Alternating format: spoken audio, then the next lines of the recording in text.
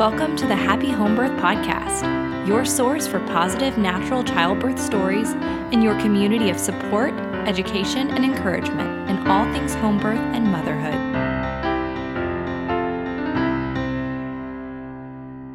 Well, hey there, happy home birthers, and welcome to another episode of the Happy Home Birth Podcast. I'm your host, Caitlin Fusco, and this is episode 48. And I want to start out with a phrase I hear from a lot of mothers. Oh, I had a really long labor. And in my experience, a really long labor can be anything from 9 to 48 hours, depending on the mother. I consider my first home birth to have been obnoxiously long. I went into early labor on a Thursday night and didn't have my daughter until 2 a.m. on a Saturday morning. Whew, long one. Madeline, however, takes the cake when it comes to long labors, as you'll hear in her birth story today. Now, today's guest is no stranger to the podcast. I interviewed midwife Madeline Murray on episode 23, and we discussed her brand, passion, life's work, Believe in Midwifery. If you haven't listened to that episode yet, I highly recommend you scoot on over right after you finish this one. I'll make it easy for you and put the link in the show notes. Even more excitingly, this is not the only episode you'll be hearing from Madeline this week. Nope. Be sure to tune back in this Wednesday as we celebrate the launch of Madeline's new course, Believe in Midwifery's Guide to Sustainable Practice. It is an amazing episode for both midwives and mothers, so don't forget to subscribe to the show on your favorite platform so you don't miss it. And speaking of your favorite platform, if you wouldn't mind, I would be so grateful for you to head over to iTunes and leave a review for the show. Reviews are really helpful for reaching more mothers, and I know you want to get the home birth message out as much as I do. And remember that if you leave a review, you have the opportunity to be selected as the reviewer of the week, and I'll give you a podcast shout out and I'll mail you a sticker, a Happy Home Birth Podcast sticker. So, worth the 3 minutes.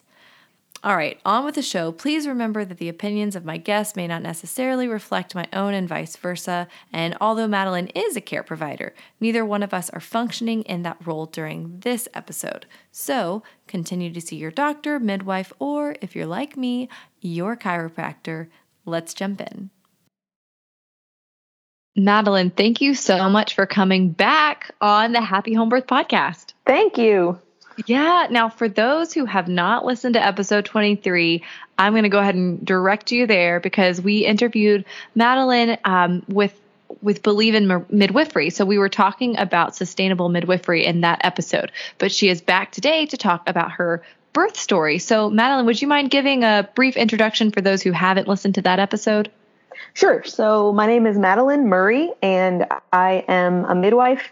I am currently taking a little bit of a break from practicing because I have a little one now who I'm about to talk about his birth. But meanwhile, while I'm not practicing midwifery, I'm working on some midwifery education with my organization to sort of teach midwives how to be more sustainable in their careers. Burnout is a real problem in midwifery, and I'm passionate about making more midwives. So I'm speaking at some conferences and working on a course for continuing education and trying to help midwives keep practicing so we can help more women.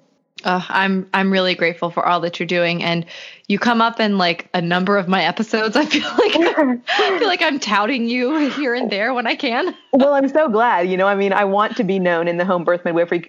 In the home birth community, because that's really what I'm about. Is making more midwives for home birth. I want more women to have home births. Yes. Well, that is amazing. Well, so let's go ahead and jump into your birth story. I know it's a pretty long one, you were saying. So epic. Yeah. So tell me, what was your prenatal care like as a midwife? Yeah. So, I think I even touched on this a little bit in the last episode, but a lot of people, so I was a midwife for a few years before I got pregnant myself. And everybody said to me, this is going to make you so much better of a midwife. And I think that isn't necessarily true. I think I was a great midwife even before I had a baby, but I do know that being a midwife made me a terrible pregnant lady. Like the amount of worries that, women have, especially I think the first time around, but, and so far I've only done it the first time, but I think I kind of always thought that as a midwife that women told me everything. So I thought I had a pretty good, handle on what it was like, but turns out it's just all encompassing. I mean, so many things change, and it's just a lot. And so it was a lot for me. And as a midwife, I think it was maybe doubly because I knew just enough to be dangerous, as they say. Yep.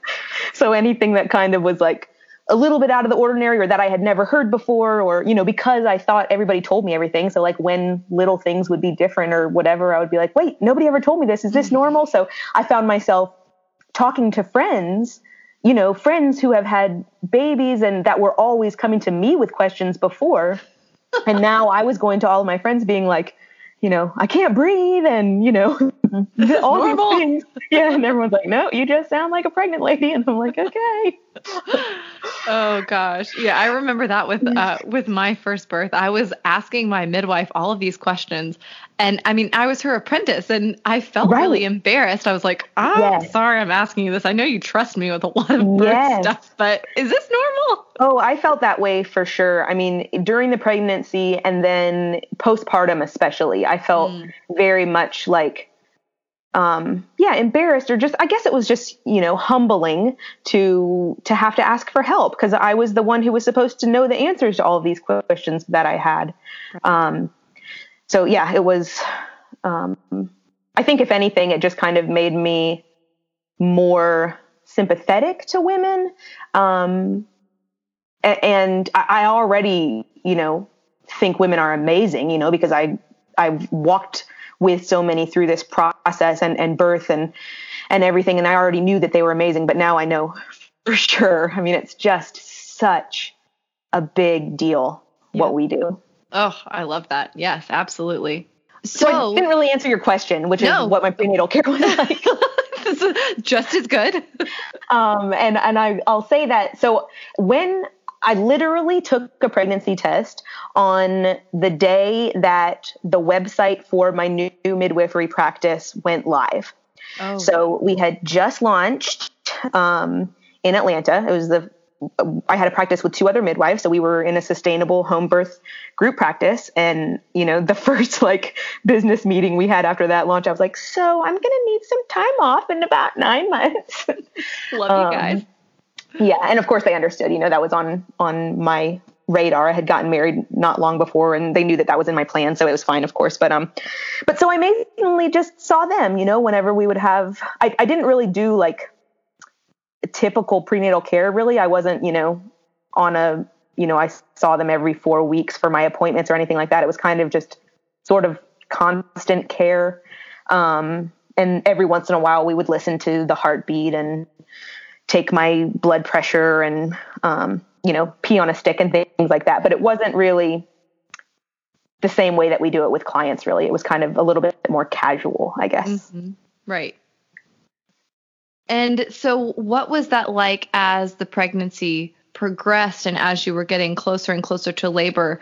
I'm just trying to kind of picture with you working with this practice of midwives, what was the plan kind of going to be when you did go into labor? Were they both going to come, or how was that going to work? Actually, no. The plan was that I was expecting that first-time moms generally have a longish labor, and the person that I really wanted to be there, not even necessarily as a midwife, although she happens to be a midwife, but more just as a friend, was the girl that I did my apprenticeship when I was in Oregon. Oh, She was the student. We were kind of co-primaries at the same time. So she and I worked through our apprenticeships together, and we're kind of like, I don't know, we call each other our midwifery soul sisters, really practice the same and have the same ideas about things. And I really wanted her to be there. So the plan, which is a lot of people thought was a little crazy was that whenever I went into labor, I was going to call her on the phone and she was going to hop on a plane and come to Atlanta from Oregon. And I was hoping that she was going to make it in time. Right. But of course I was fine because, I have tons of friends here that would have come to be with me if I needed them, and she didn't make it. But that was the plan. And I really wanted it to be as sort of unassisted as possible. I really wanted to kind of just do my thing. And that's the type of midwife that I am too. When I'm with women, I really sort of want them to be kind of the leaders of the experience, and not really intervene at all, like unless it seems like they need help or something. And sometimes first time moms do need a little bit of help or encouragement or suggestions and things like that. But other times they don't, sometimes women can just do the thing. And that's kind of what I was hoping to do. I also was planning on having my mom there who had me at home. And she had a few home births. And so I knew she was going to be great. And we have a great relationship. And then my husband, of course, and my sister-in-law, who I had been with her for 3 of her labors. And so she was going to be there too. So I had a pretty good support network, and we had some like sit down talks and stuff about how it was going to go, if Jen didn't get there in time. And so that they kind of had some ideas about what I wanted and where things were and that kind of stuff.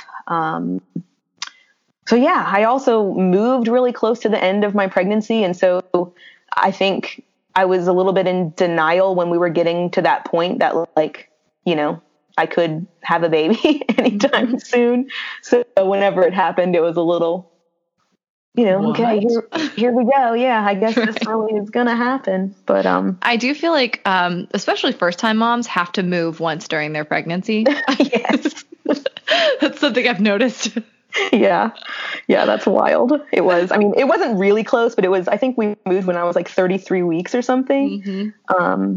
I think that's when I moved during my first pregnancy. Really? It's so funny. Yeah, it is actually a common story. And it's good in some ways because you can't really help at all. Right. I would carry like 2 boxes and I'll have to sit down and take a break because I was like out of breath. Yep. But also, trying to get everything ready and nesting and that whole thing. I feel like I wasn't super present, I guess, kind of at the end of the pregnancy because I was trying to get ready, but also sort of in denial in some sense. And I think probably everybody that first time around is too, because you just really have no idea, what's about to hit you. So how did it hit you? Well, shockingly enough, there's a couple funny things about it, which is I was really prepared. I think this is the one thing that being a midwife was good for, is that I didn't have expectations. Like, I knew it was possible that I might go into labor when I was, it would take me until I was 43 weeks, or maybe I would have a labor that was 48 hours, or maybe I would have a labor that was 7 hours, or, maybe I would go into labor at 37 weeks. Like I was really prepared for however it was going to go. The only thing that I didn't expect was that my water was going to break first, because that is like so uncommon, even though it's what you see all the time in the movies and stuff. It's like not very common. And so that was the one thing that I was kind of unprepared for. And that is how it ended up happening. But I'll say the other thing that's kind of funny is that there's this restaurant in Atlanta called Scalini's, and they're like famous for making women go into labor. They have this eggplant parmesan, and like when you go there for dinner, it's kind of funny. Like there's tons of pregnant ladies there because everybody just goes there because they want to go into labor. And if you go into labor or if you have a baby within 48 hours or something of being there, they like give you a gift certificate and put your baby's picture on the wall, and you have an eggplant baby, and it's like just this whole thing. I'm in Greenville, South Carolina, so not that far from Atlanta. Yeah. We had a client that did go down and have the eggplant parmesan. Did it work for her? It did. She was one of the eggplant babies. That is so funny. So I went there. I think we planned it. My due date was May 18th. and we planned the dinner for, I think it was May 20th. And so we went out to dinner. It was a Sunday night. I went with a couple of friends and our husbands and had the eggplant parmesan and whatever, you know. And then we went home and just went to bed like everything was normal, not expecting anything was going to happen. And then like maybe around 11:30 or so, I was laying in bed and all of a sudden started, you know, what I thought at the time was like peeing the bed. And so I was like wetting myself. Yeah. And it took me like, you know, 2 seconds because I'm dead asleep. So is my husband. And I woke up and I felt it. And of course I like just a second later, I was like, oh my gosh, my freaking water is breaking like in my bed right now. And luckily I had put the waterproofing stuff on the bed, like literally that day. Cause like I said, I was kind of in denial. So I'm like past my due date and like, don't even have the bed ready. I'm like, Madeline, what are you doing? But, so my water starts breaking in the bed. So I, you know, wake up my husband and I was like, I think my water just broke. So Andrew jumps up and like, you know, goes over and he like gets dressed and everything. And meanwhile, my water is just continuing to pour out of me. I mean, I have never seen as much amniotic fluid as was coming out of my body. So I'm laying in the bed because I'm thinking, you know, this is going to stop and I want it to stop before I stand up, but it wasn't stopping. And it was like starting to roll off the bed. So I'm like, okay, I have to do something about this. So I stood up and I went into the shower, you know, dripping to the shower. And then so I'm standing in the shower with like amniotic fluid all over my hands and my hair's down, like, you know, half clothed. And so my husband comes running into the bathroom, like all dressed and everything, you know, it's like midnight. And he's like, okay, what do you want me to do? I got the birth pool set up. Yes. I was like, well, we're probably going to go back to bed. But you can take your jeans off. Yes. It was so funny. But anyways, I'm standing there with this stuff all over my hands. And so like the first thing I did, I was like, could you get me a washcloth? Cause like I wanted to put my hair back, but I didn't want to touch my hair with like these amniotic fluid hands. And cause I wanted to take a shower, but my hair's down. I don't want my hair to get wet, you know? Mm-hmm. So I'm like, will you just give me a washcloth and a hair rubber band? So he did that, brought those things back to me. And then I was like, okay. And also I need a big cup of water. Cause I'm thinking, you know, I just lost all of this water. And from now on, I'm just going to have to start drinking all the water. So he did that. I took a shower, put on some, you know, Depends or whatever, and called my friend. So by now it was maybe like almost 1:00 in the morning. So it's like 10:00 in Oregon. So my friend answered the phone and she's like, hello. And I was like, well, my water just broke. And she's like, no way. And I'm like, I know. So we looked online and bought her a plane ticket. And she was going to arrive in Atlanta around like 2:00, or she was, you know, just going to get on the first flight out of Oregon, and she was going to get to Atlanta like around 2 p.m. or something on Monday. Mm-hmm. So we go back to bed, and of course I can't sleep very well, you know, and, but no contractions ever really hit. And so we just woke up in the morning and my husband didn't go to work, and we kind of just acted like it was a normal day. So we went to the grocery store and bought some food so we could cook like a good dinner when my friend came into town if my labor hadn't started yet, and went to pick her up at the airport. And so, you know, meanwhile, I'm continuing to just leak and leak and leak and leak and leak. So I'm, you know, wearing Depends at the airport, which is just hilarious to me, like walking through, and pick my friend up, which was great actually to have like a little bit of time to just hang out with her, like before things were really, you know, happening. So we had dinner, and I think maybe Monday night I had 1 or 2 contractions, but like not really. And so we went to bed kind of early-ish, you know, cause I had been awake the night before, didn't sleep very well. So we're like, you know, I should probably just go to bed and try to get some sleep, cause this is bound to happen sooner or later, you know? So then I think it was like around 2:00 in the morning on Tuesday morning that I had a contraction that sort of woke me up. And I was like, okay, maybe this is happening. And so I kept sleeping. I stayed in bed, and I had a couple more that woke me up. And so, things were sort of starting to happen. And then maybe by like 8 a.m. or something, they were coming like about every 10 minutes or so. And we're getting to the point where I just wasn't comfortable in the bed anymore. Like I would kind of have to get on my hands and knees or roll over, and sort of breathe through them. I mean, definitely not really intense, especially knowing what I know now, but uncomfortable at the time. Right. And so it was like 8 o'clock. So I'm like, so I didn't really sleep good that night either. But we got out of bed, and I had another friend, who was in town from Australia, and she was going to be in the States for like a number of weeks. And she just happened to she arrived just a couple days before that too. And so we had already had plans to go get coffee that morning to catch up.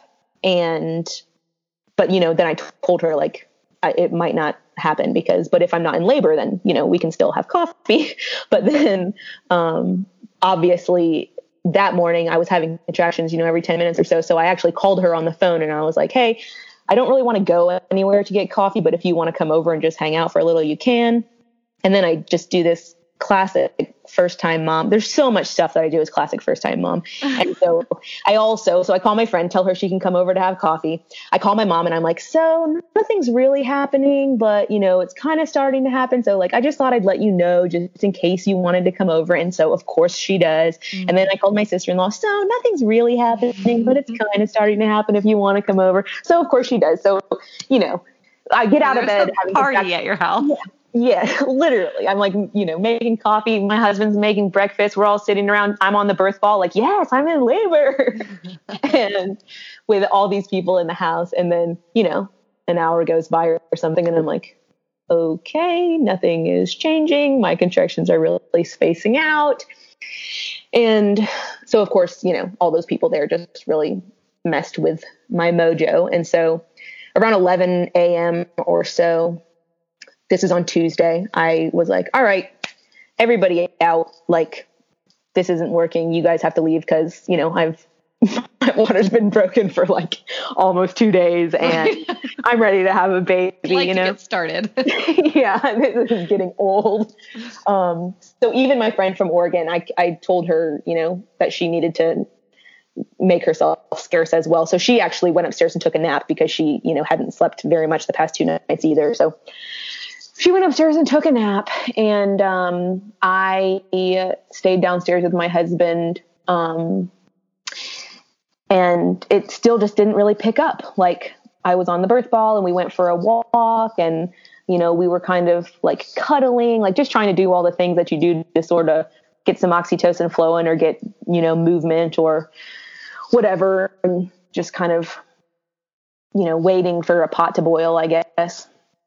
And I was having some contractions, like they were, I would have one 10 minutes and then another one 10 minutes, and then it would be 20 minutes, and then it would be 7 minutes. Like, just, they were coming, but definitely not any sort of a pattern. So we did that for a couple of hours. And then finally I was like, okay, well, I guess I'm still not in labor. So let's, forget that and move on to something else and just, do something to keep my mind off of this. So I called my mom back, and she came back over so we could play Settlers of Catan. Oh, yes. Classic. Which is like our favorite thing to do. So my mom came over, and me and my husband and my mom and my friend played Settlers of Catan for a little while in the afternoon, and then made dinner again. And then, so by like the evening time, I was definitely having contractions. Like, my friend has this really good picture of me, like standing up over the board game, like with this face, kind of like it was my turn and I was like trying to go, but my face was like scrunched up because I was having a contraction. So they started getting closer together then, like around dinner time, 6 or 7, I think. I don't know exactly, but definitely picking up and not really going away. And so I think maybe and so I didn't go to bed, because by the time bedtime came around, it was really, it seemed like things were moving along. Mm-hmm. So, so my mom is still there. My friend is there. My husband is there.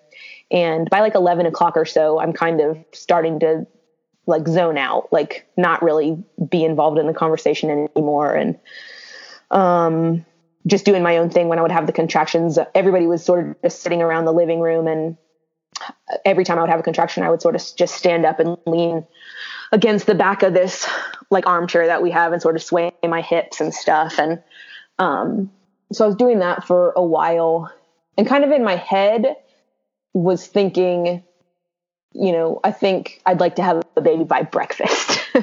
Yeah. And I sort of had, you know, voiced that. So we kind of were, you know, everybody was kind of joking, like, come on, baby, like you got to have breakfast with your mom and blah, blah, blah.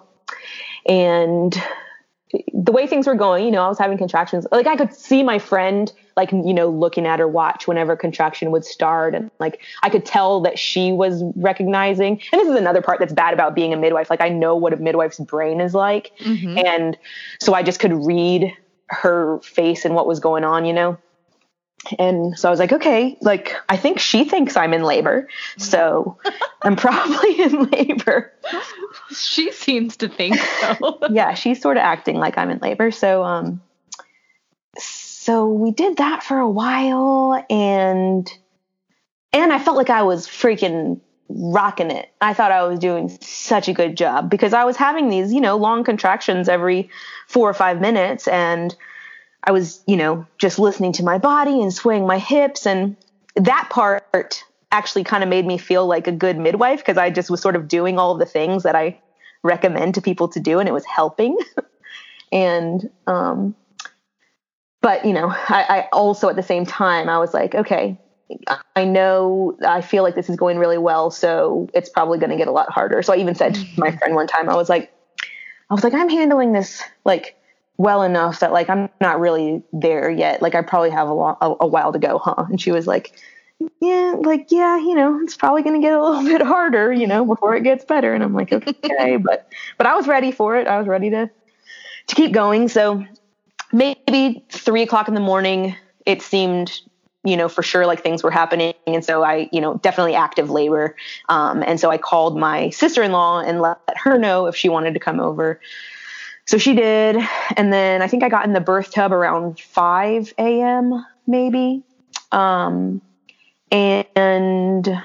started feeling some pressure. Ooh. And so this is Wednesday morning at 5 o'clock in the morning. And your water broke Sunday night? Is that right? Yes. Like about 11:30 on Sunday night. Yeah. So 5 o'clock in the morning, Wednesday, I get in the birth pool and I'm feeling a little pushy, but not, you know, really, I'm not like trying to push or anything, but I'm just feeling a little bit of pressure and stuff. And, so that goes on for a while and it's getting really hard and I'm in the tub, like, you know, the contractions are just really hard and I'm like kind of over it, but also, you know, I have to keep doing it. And also, I mean, my water is just like flowing this whole time. Like every time I have a contraction, I have this gush of fluid. And so that was just really annoying to me. Like I was having to change my pads constantly and like carry around tons of Chucks pads and stuff. And it just was frustrating. And it was hard. And, you know, it was morning time and I was not having a baby to have breakfast with.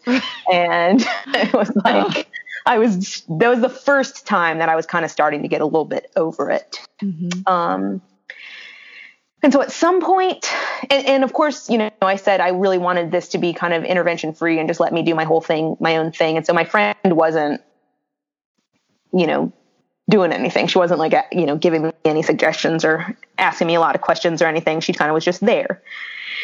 And at some point I decided that I was going to check myself because I started feeling like I wanted to push a little. And so I was pushing a little, and not feeling like I was making really any progress.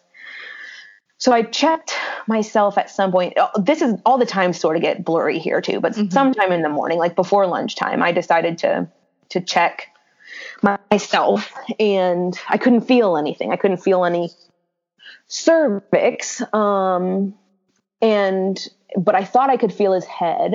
And so I said to, my friend, poor friend, is like trying to not do anything. She's just like asking me leading questions. She's like, so what do you feel? And I was like, I think and I'm starting to get teary eyed. I'm like, I think I can just feel a baby's head and a pubic bone. And she's like, okay, so like if you were a midwife for someone and they told you, that they could just feel like if you were trying to get a baby past a pubic bone, like what would you do? And I was like, I would probably tell him to get into a deep squat. And she's like, okay, so do you want to try that? And I'm like, okay. So I get into a deep squat with my husband and I do like a couple of real, like, give it all I got pushes. And it, nothing happens. Like we do with a few contractions, we try that and nothing's really happening. And then finally, I was like, okay, I changed my mind. Like, I want you to check me. And so we went upstairs so she could check me. I don't know why we went upstairs, maybe just for a change of scene or something. And she checked me and I was 7 centimeters. And that's another kind of like classic first time mom, like feeling pushy at 7 centimeters. And so luckily I knew that and I felt that way. So when she told me, I wasn't super disappointed. I literally in my head was just like, classic. Classic first time mom. Yes. Hashtag. Yes. But of course I was really tired, Right. Gosh, that's a long time. Oh yeah. Yeah. And so this is around lunchtime ish. And we've been, I'm tired. Like we've been awake for days. My husband is tired. He's been awake for days. And so she told me that. So like, while it wasn't like devastating because I knew it was a classic first time mom thing. And I knew, I've seen people hit that spot and get over it a million times and I knew I could, it still was disappointing. And I kind of, at that point was just like, all right, I changed my plan. Like I am overdoing this by myself. I need all the support I can get. I'm like, Jen, I want you to be my midwife. I want you to tell me what to do.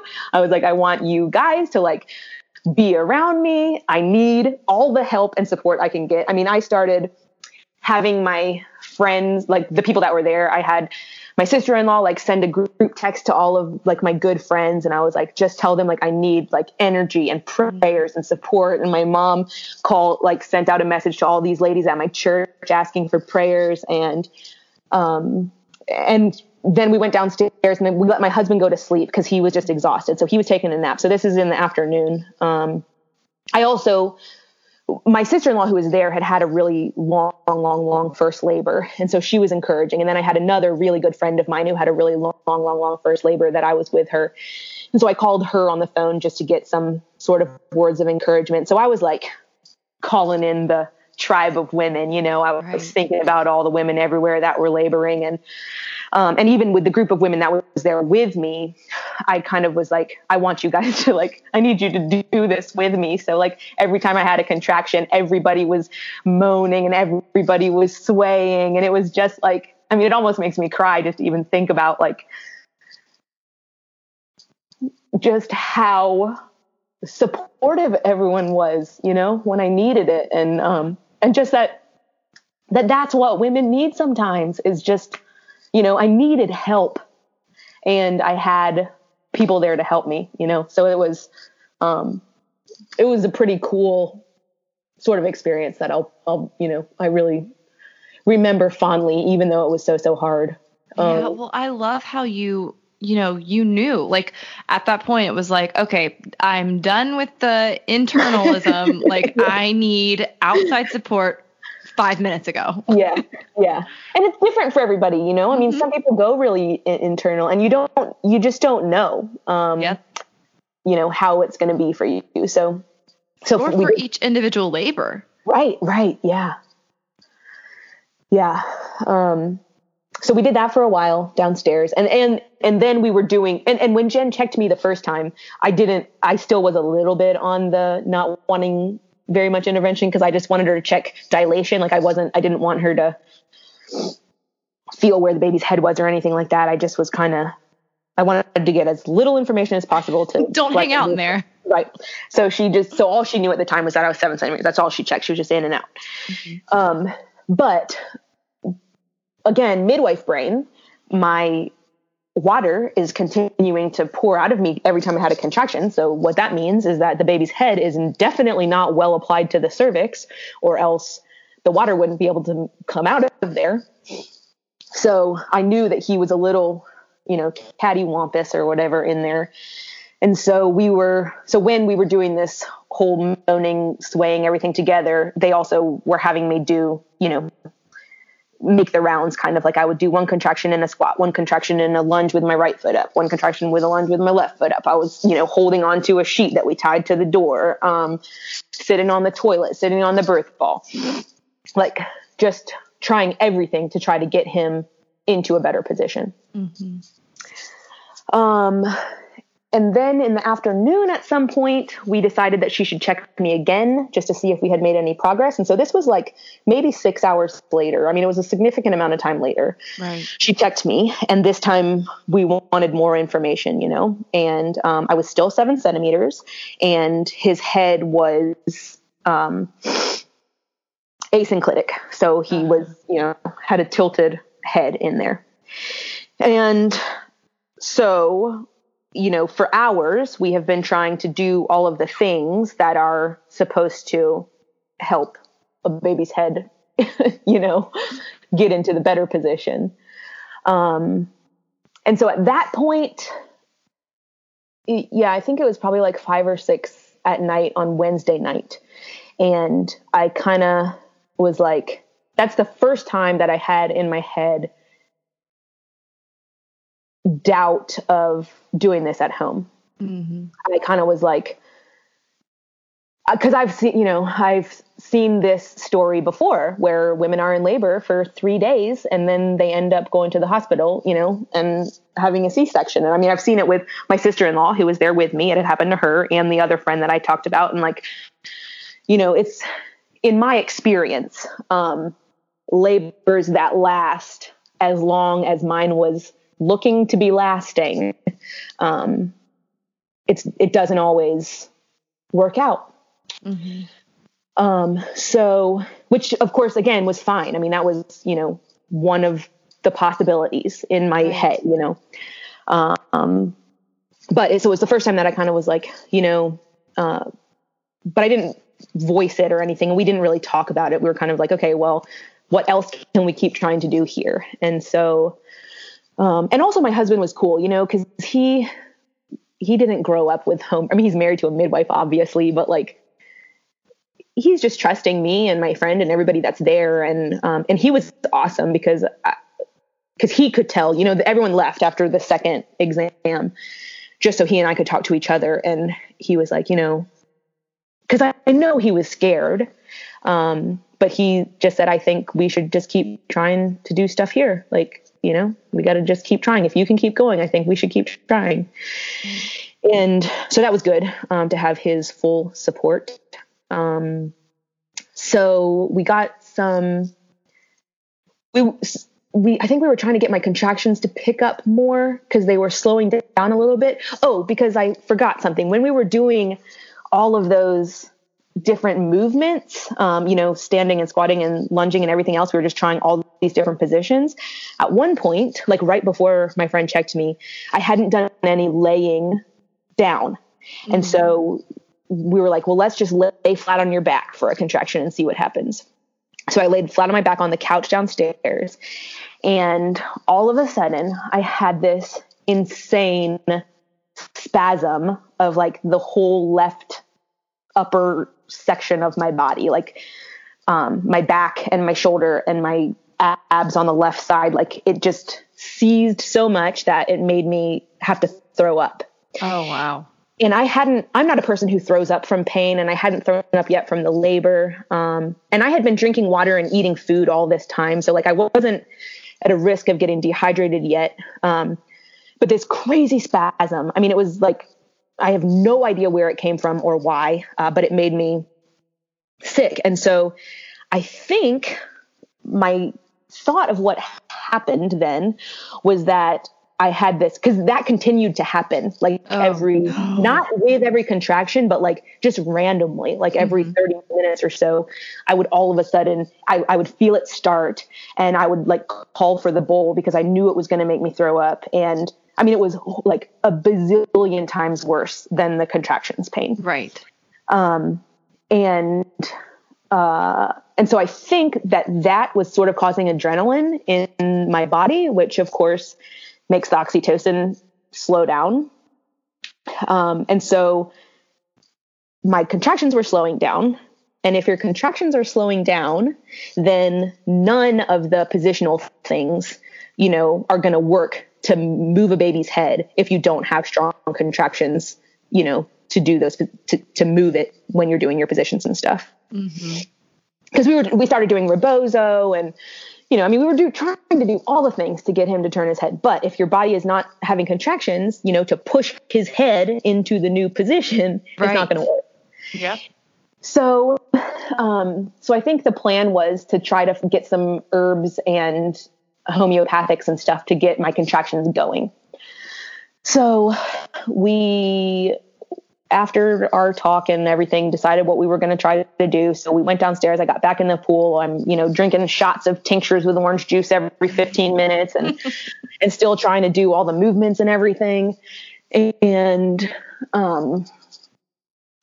yeah, it just doesn't get any better. My contractions don't get into a really consistent close pattern. I continue to have this crazy side pain, which is making me throw up. So then I'm starting to get dehydrated. We've been awake for, 3 days, whatever. And, but I still was not giving up. I think I called one of my practice partners does Mayan abdominal massage. And so we called her to come over, and that was at like 10 o'clock or something on Wednesday night.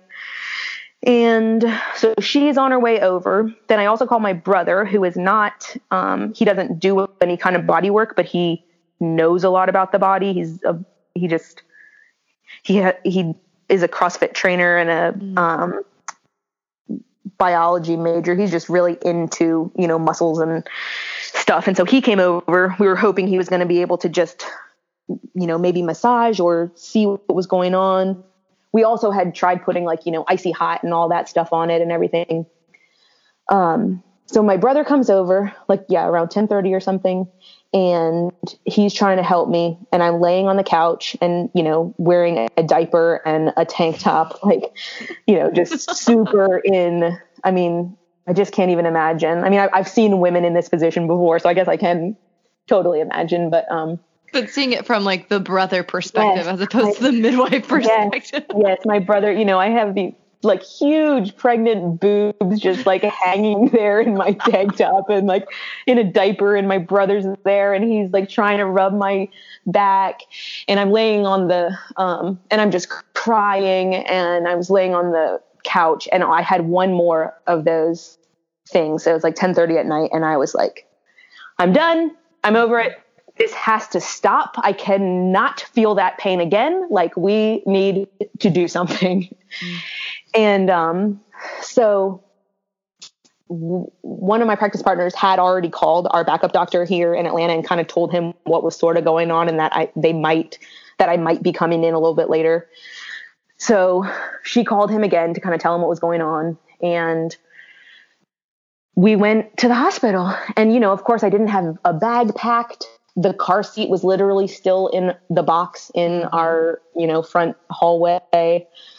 And I was going there, guns blazing. Like, I do not like the hospital for birth. And I knew I was going to be in good hands, but also I knew there was going to be nurses there, that were going to try to get me to do things that I didn't want to do. And my husband too, like he doesn't have the same kind of personality that I do of like, you are not going to freaking mess with me, And I know he would have protected me, but I think it definitely would have been stressful for him. And so my brother, on the other hand, is very much my type of personality. And so he agreed to come with us. So he and my sister-in-law came, and he also helped my husband put the car seat in the car. I mean, it was just super, wonderful that he was there to help. Doula brother. Yes, he was absolutely a doula brother. And so we head to the hospital. I think I had 2 contractions on the way to the hospital. Luckily, I brought my bowl, but luckily I didn't have one of those spasms. We got there and we got checked in, and I assumed that we were in triage because that's normally what they do with people when you first get to the hospital. And so the nurse came in and handed me a gown, a hospital gown. And like, I took it and I was like, no, thank you. I'm not going to need that. And like set it back down. And then she came over to me and handed me a cup. Cause I asked her if I could go to the bathroom before I got on the monitor. And she was like, yeah, sure. And she handed me a cup for a urine sample. And I was like, oh, no, thank you. I don't think I'm going to do that. And, thanks, but no thanks. Yeah. So then she leaves the room and I could tell was not pleased with me. So I go to the bathroom and then I come out and she doesn't come back for like, a number of minutes. Mm-hmm. And I was like, oh, great. Like I've already pissed off the nurse and I'm in triage, which means I'm going to have to sit on the monitor for 20 minutes before they move me into a room. And like, I'm just like calculating in my head how much time I have before I'm going to be, comfortable. Mm-hmm. And it wasn't sounding good to me. So then a couple minutes later, new nurse walks into the room and I said, am I in triage? And she was like, oh no, this is your labor room. And I was like, oh, okay. In that case, can I get an epidural? Which is so funny that that's the words coming out of my mouth. But she's like, oh yes, it's already ordered. Like it's on the way. I can't remember everything that she said, but she was just like an absolute delight. And she, gave me all the paperwork and I literally declined like everything. Like I wouldn't sign any of the consent forms. She's like, you can just sign this one. And then if it happens, we'll have you sign it again or whatever, for like a C-section or, those consent forms, I don't know if anybody actually reads them, but you should read them because you basically sign everything away when you first are in there. And I was not going to do any of that. So I'm like crossing out lines, like initialing things. Nope, not like, that. Writing, I do not consent, like on parts of the thing. And, but she was cool. The nurse was, she was cool. So, I did agree to an IV because I think I was going to need some Pitocin to get my contractions going. So she put the IV in and she put it sort of near my wrist and she did a fine job putting it in. But then, she left the room for whatever reason. And I'm on the monitor in the bed with this IV. And this is what I remember as the worst part of the whole entire experience. I'm sitting on the bed on the monitor, have this IV in, but like where she had put it, I like couldn't bend my wrist and it was like really uncomfortable. And I started having one of those back spasms. So I'm like, I can't hold on to anything because I can't bend my wrist with this thing on me. And these back spasms, like I'm vomiting, but I'm like convulsive. Like my body is like convulsing, vomiting. That's what would happen every time I would have one of these spasms. And my friend and my husband were in there with me and they couldn't find throw up bags. So they have the hospital trash can holding me hanging off the edge of the hospital bed. My body is like convulsing in pain and I'm throwing up bile, and I just, in my head, I was like, why is this happening to me? Cursing in my head, like what the F is why is this my birth experience? Why is this happening to me? Like I just could, like my head was like, this is so much more horrible than anything I have ever imagined in my life. And then I stopped throwing up and I, laid back on the bed. And then that was the last time that I had one of those spasms because the anesthesiologist got there and he gave me an epidural and the nurse changed my IV port into a different place so it was more comfortable.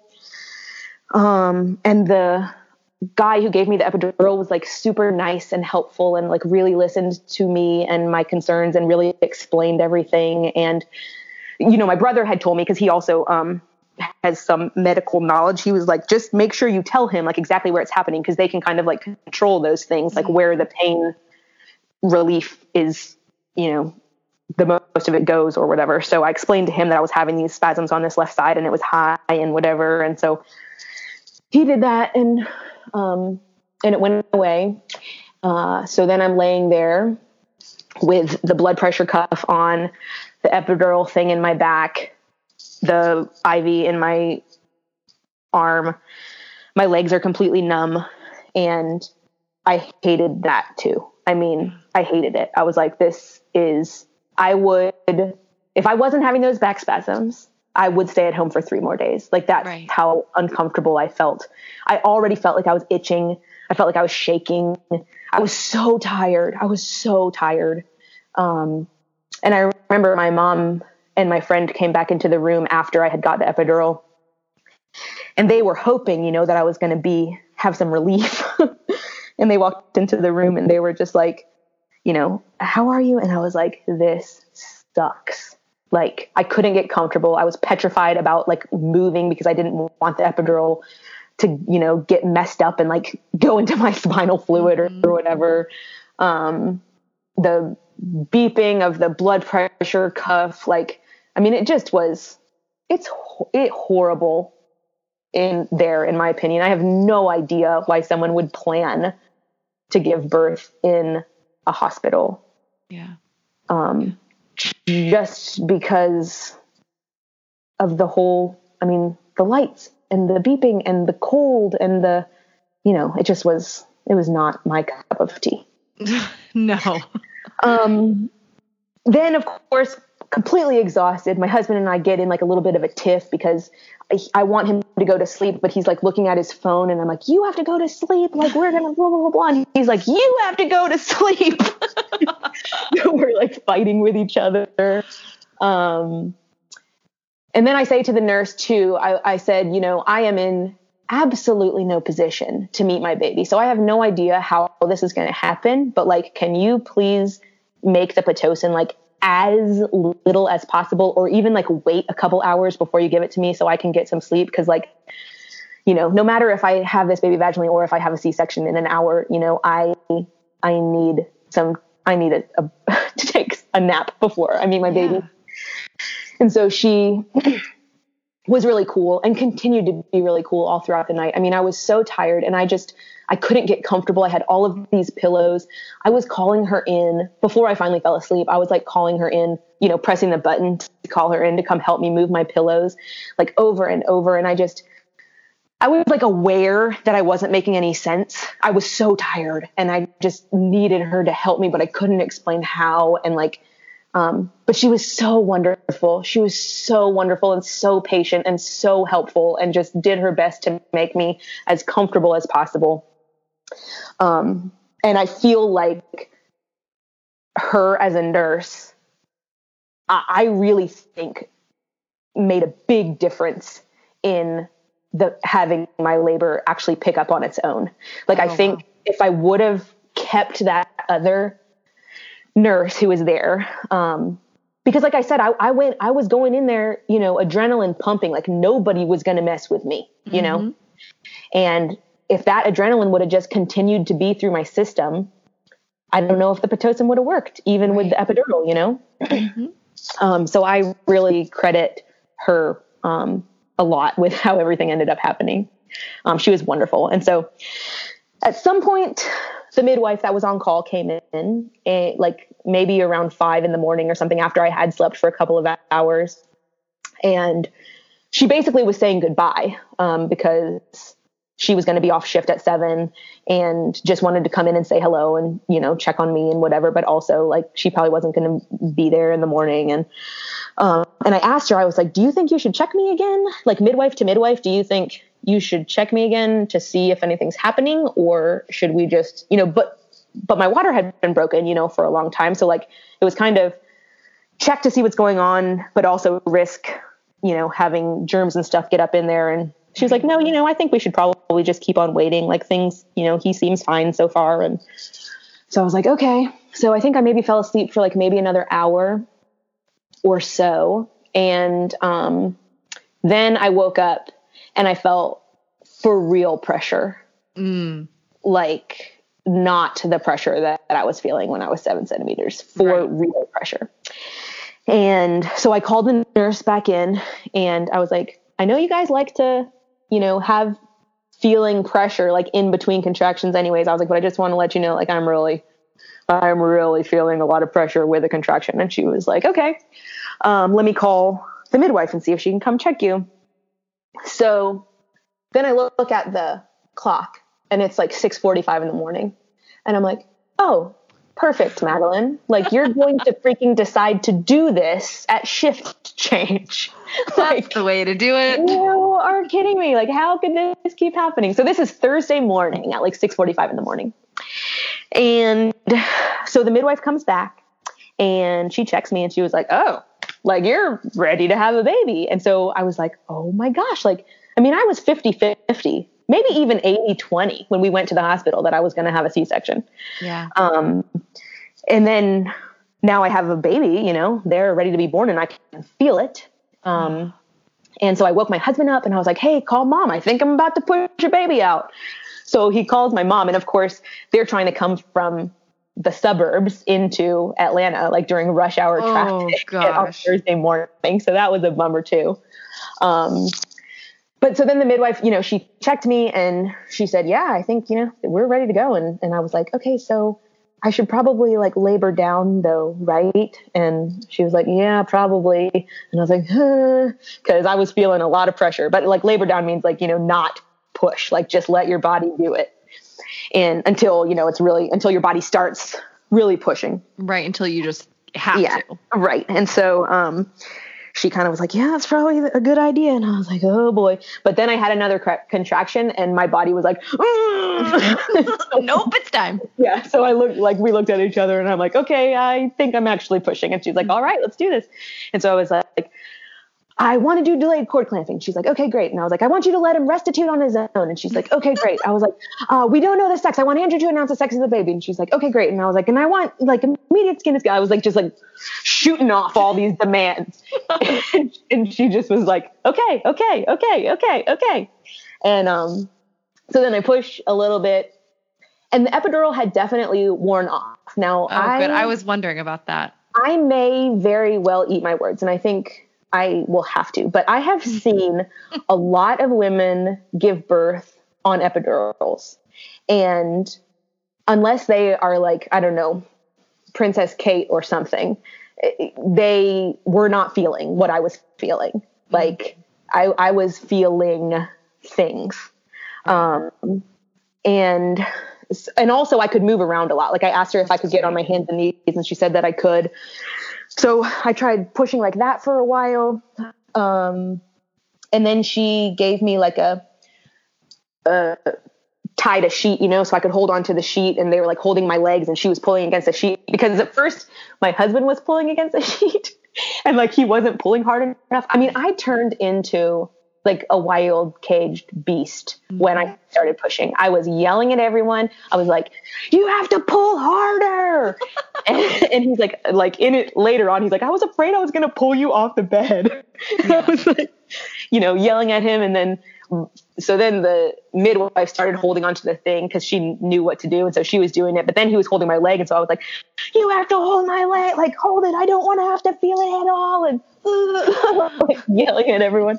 And then I also kept on saying, this is so hard. This is so hard. Like I just kept yelling that over and over. And in my head at the time, I was just thinking to myself, like, every woman I have ever seen do this ever before in my whole entire life is stronger than I am. That's what I was thinking. I was just like, this is insane. Like what? This is insane. It's insane. And I just could not believe I had seen so many women do this thing before with so much more grace than I had. But it was funny because the doctor was in the room And he knows me, he's our backup doctor. And so he was like, Madeline, you know what this is? Like, you can do hard things. You know what this is. Your body's just opening. You can do this. And then also at one point he goes, if you're pushing, you're not, or if you're talking, you ain't pushing. Oh my Which is like my husband's favorite part of the whole entire experience. That's hilarious. Yeah. So I'm yelling at everybody about how hard it is. And, and then also I'm obsessed with the pubic bone still. I kept saying to the midwife, I was like, is his head past the pubic bone? I don't know if she was even answering me. She was just like, you're doing great. Like, keep on going. You're doing great. And finally, out he came. I pushed for maybe, he was born at like 8:45, I think, on Thursday morning. So what position did you actually give birth in? I ended up being not flat on my back, but sort of in a reclined position, like in the bed in a reclined position, and they were holding my legs up, like like you see in the movies. The nurse and my husband each had one leg, and were kind of holding it, and then I was pulling on this sheet that the midwife was holding onto, like until it got really, really close, Right. And so then I pushed him out, and when his head came out, there was apparently a ton of meconium behind him, which nobody said anything. And my husband just told me afterwards. And, but then he pretty much came. So I don't think he actually did restitute on his own. I think she encouraged me to push so that he would come out. I think she was maybe worried about the meconium. So he came out, and then she handed him to me, and he was screaming like immediately. When he was like halfway out, he was already crying. So he came up on my chest, and it was just like completely surreal. Like, not I didn't have this kind of, well, it's funny, I say I didn't have like a burst of oxytocin, but my friend and my mom got there like literally 5 minutes after he was born, like walked into the room. One more thing I want to say is that when I was pushing, I said to the doctor, I was like, my mom and my friend are about to be here. And I was like, let them in. When they get here, I want them to come in.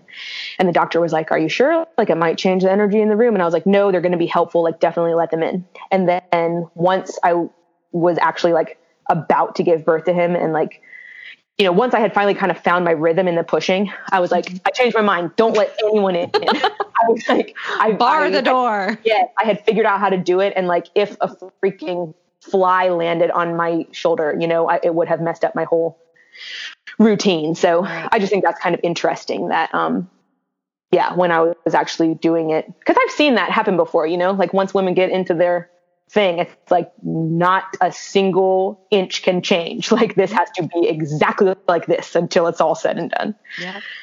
So I had that experience, but they got there 5 minutes after he was born. And I don't remember where I was going with that part of the story. The oxytocin. You were saying. So my friend said that when she got there, that I was like, thanking the nurses and telling them I couldn't have done it without them. And the midwife, she was like, I was like Oprah, like, you're the best. Thank you so much. I love you. And you're the best. Thank you so much. I love you. And you're the best. Thank you so much. I love you. So I think I did get a car. Yes. I think I did have a big oxytocin rush. But there was a nurse there who was the pediatrician nurse, so she comes over and she's like trying to suction his mouth out and like rub him and stuff. And I was like elbowing her away, and I was like, he's fine. And she's like still trying to put the thing. She's like, I'm just going to like clear his airway. And I was like, he's screaming. Like, I looked up at her and I was like, he's screaming. And so finally she backed off. And then I just had my baby there, and he stayed on my chest for 4 hours. Oh, wow. Until we left the hospital. He never got weighed or measured. They never did anything to him because I said, no, thank you. I was like, I don't need the pediatrician. My baby's fine, and he's going to have care when he gets home. And, we want to go home. And the doctor was going to check me out. No problem. And the pediatrician came to me. I think this part is important so that people can kind of understand that you do keep your autonomy, you know, and that this was my baby after he was born, and this was my body. Because also the nurse who was there, so I got a new nurse at 7:00, and I was worried about that too, because I had loved my overnight nurse so much. But this new nurse was like even better than the first one, if you can imagine. I mean, they were both just like angels on earth. And, but after he was born, you know, she was pressing on my stomach, like as they do, like pushing on my uterus, and it hurt. And I've seen people do that before. And I was like, you know, like, you don't have to do that. And I kind of like explained to her, like, just feel like this, and it should feel like a grapefruit. And like, you just want to know if it's firm, and like, check my bleeding. Like, you don't have to like smush it down. And she was kind of like, oh, you know, oh, wow. And like actually felt, I was like, geez, what do they teach people around here? You know, like it's just what you do. She's just smushing on my uterus for no reason. Right. But anyway, so she learned a little something, and we, you know, had a nice heart to heart later when she was helping me up to go to the bathroom and stuff before I left. She was really great. But, yeah, so I you know, I told them that I didn't want a pediatrician to come into the room. And so they're like, okay, well, you know, you're going to have to decline that or whatever. And I'm like, yeah, fine. Give me the paper. And then we were going to go home, and my doctor had already signed me out, and the pediatrician nurse came in, and she was like, okay, so we understand that you want to be discharged and that you've already been discharged, but we're not going to discharge the baby. Oh my gosh. You know, because your water had been broken, you know, we're going to monitor him for this long, and he should probably have these antibiotics, and like, you know, just went on and on and on for all the things that they were going to do to my baby. And I could see in my husband's face, and in my mom's too, like they were like, oh my gosh, like, this is like, what are we going to do? And I just looked at the nurse and I was like, okay, great. Thanks very much. Well, I am going to take my baby home with me. So like, what do I have to do to bring him home? Cause he's not staying here. And so she got me the papers, and like, you know, I think of course part of it is that I actually have knowledge and education. And that's one thing. And that allowed me to have the confidence to kind of not be afraid of her. She wasn't threatening me, but you know, that's just the kind of way that they say it. Like she said, we're not going to discharge the baby. And it's like, it's not up to you, you know, right. Who discharges the baby. Like my baby's going home with me. And so just the kind of words that they use make people believe that they don't have choices. Yep. And you absolutely do have choices. And I kind of think, you know, if you believe everything happens for a reason, that's maybe one of the reasons that this is the way that my birth went, is so that people can know that you can have, you know, you can end up at the hospital and you can still have things go in your terms, on your terms, you know? Right. The whole thing. I mean, of course, if he had needed help or whatever, I would have let them help him, but he didn't. And, you know, the routine things that they were going to do were unnecessary, and he was fine. And so I think it's just important for people, because I tell people that all the time, but now I have an actual true proof, positive story that you can make your own decisions there. Yep. I really am so grateful for all of this, especially coming from someone who, of course, like if there were any way to have done it that didn't involve going to the hospital, that's how you would have done it. Yep. And so hearing that from someone who totally gets it, you know, how you were able to handle that in the hospital, it just means so much. And, you know, and I think not just the confidence, but I was also kind, you know, but I was straightforward. Right. You know, I didn't leave any room for asking them, you know, is it okay if I don't, or is it okay? I'd rather not, you know, it was like, I'm not going to put on the hospital gown. I'm not going to give you a urine sample. I do not consent to a C-section until it's necessary. I do not consent to you, you know, taking my baby over to that, you know, warmer or whatever, so that you can do whatever it is that you do to him. Like, right. I want him on me. And, you know, he did the breast crawl, and he nursed, and, you know, it just was, my sister-in-law ended up coming back and she brought a birthday cake. And I mean, it was just, for a hospital experience. I mean, the epidural and the labor part of the hospital experience was horrible. And like I said, I hated that, but like, you know, the whole thing ended up just being what it was. Yeah. And so, we checked out. He went to my husband. So my husband held him skin to skin while I got up to go to the bathroom, you know, to make sure that I could walk and pee and everything before I left. And then I got in a wheelchair and they gave the baby back to me and we went home. And so he was born about 8:45 and I think we were home in our own bed by like 2 p.m. Yeah. That's amazing. Yeah, it was amazing. It was the way to do it for sure. Mm-hmm. Yeah. Gosh. Well, Madeline, I can't thank you enough for coming on and sharing this. And, you know, as we were discussing here at the end, just the importance of autonomy and the importance of educating yourself and also recognizing that you are the one driving the bus. Like this is your thing. This is nobody else's thing. And you make the decisions. I feel like that gets lost not only in the hospital, but you know, at home. Yeah. You gotta remember that this is your thing. So, and I don't want to overplay the education part too much. Like, you know, just because I do know a lot, that's good, but you don't have to be a midwife in order to stand up for yourself. And it doesn't matter if, you know, what the reasons are for what you want there. If that's how you feel, then you should be able to make those choices. Oh, absolutely. Well, as we end this, I would love for you to give my listeners once again your social media information, any contact, like your website, all that kind of stuff. Would you mind doing that? Yeah, sure. So I am on Instagram at Believe in Midwifery, and I have a website, which we're just on the cusp of a whole new website design and rebranding and stuff that I'm really excited about. Everything looks good. And it's www.believeinmidwifery.com. And there's blog posts on there and sort of events of where I'm going to be, and contact information on the website.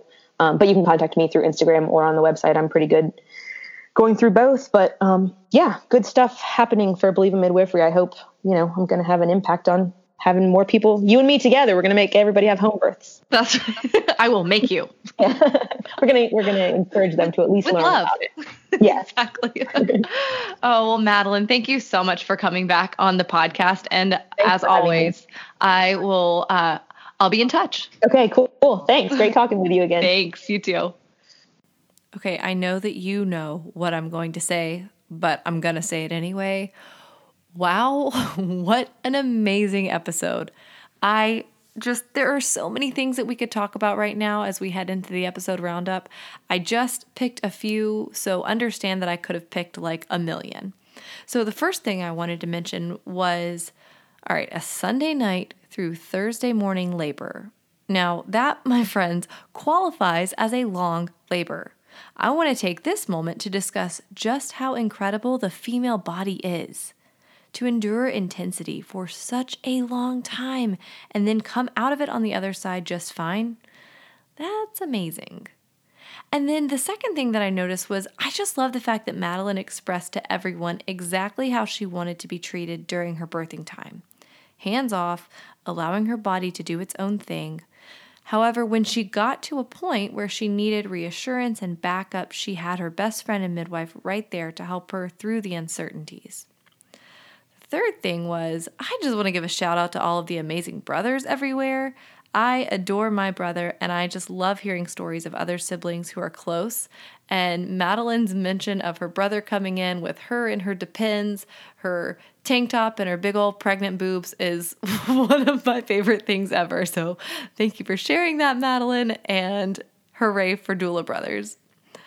And finally, and most importantly, Madeline hit on a point so vital for us all to understand. For whatever reason, should you find yourself in the hospital, whether you choose to be there, whether you end up needing to transport during your home birth, you are still the decision maker. You do not have to hand over your power and your autonomy. You can kindly but firmly explain your choices, not wishes, they're choices. You can use the word decline. It's not a dirty word despite the looks you may receive. And of course, when help is needed and the situation calls for emergency intervention, not a bad idea to accept, but you have the right to be treated like a cognizant human, and you have the right to say, oh yeah, don't think I'm going to do that. Okay, friends, I know this episode got to you. I know it because it got to me. Thank you, Madeline, for all of your wisdom. And remember that if you've made the decision to have a home birth, I have a free mini training just for you. Think of it as the teeniest, tiniest taste of what's to come from Happy Home Birth Academy when it launches in January. Just go to myhappyhomebirth.com/essentials to pick it up. That's all I've got for you today. Come back Wednesday for our bonus episode with Madeline, and I'll see you then.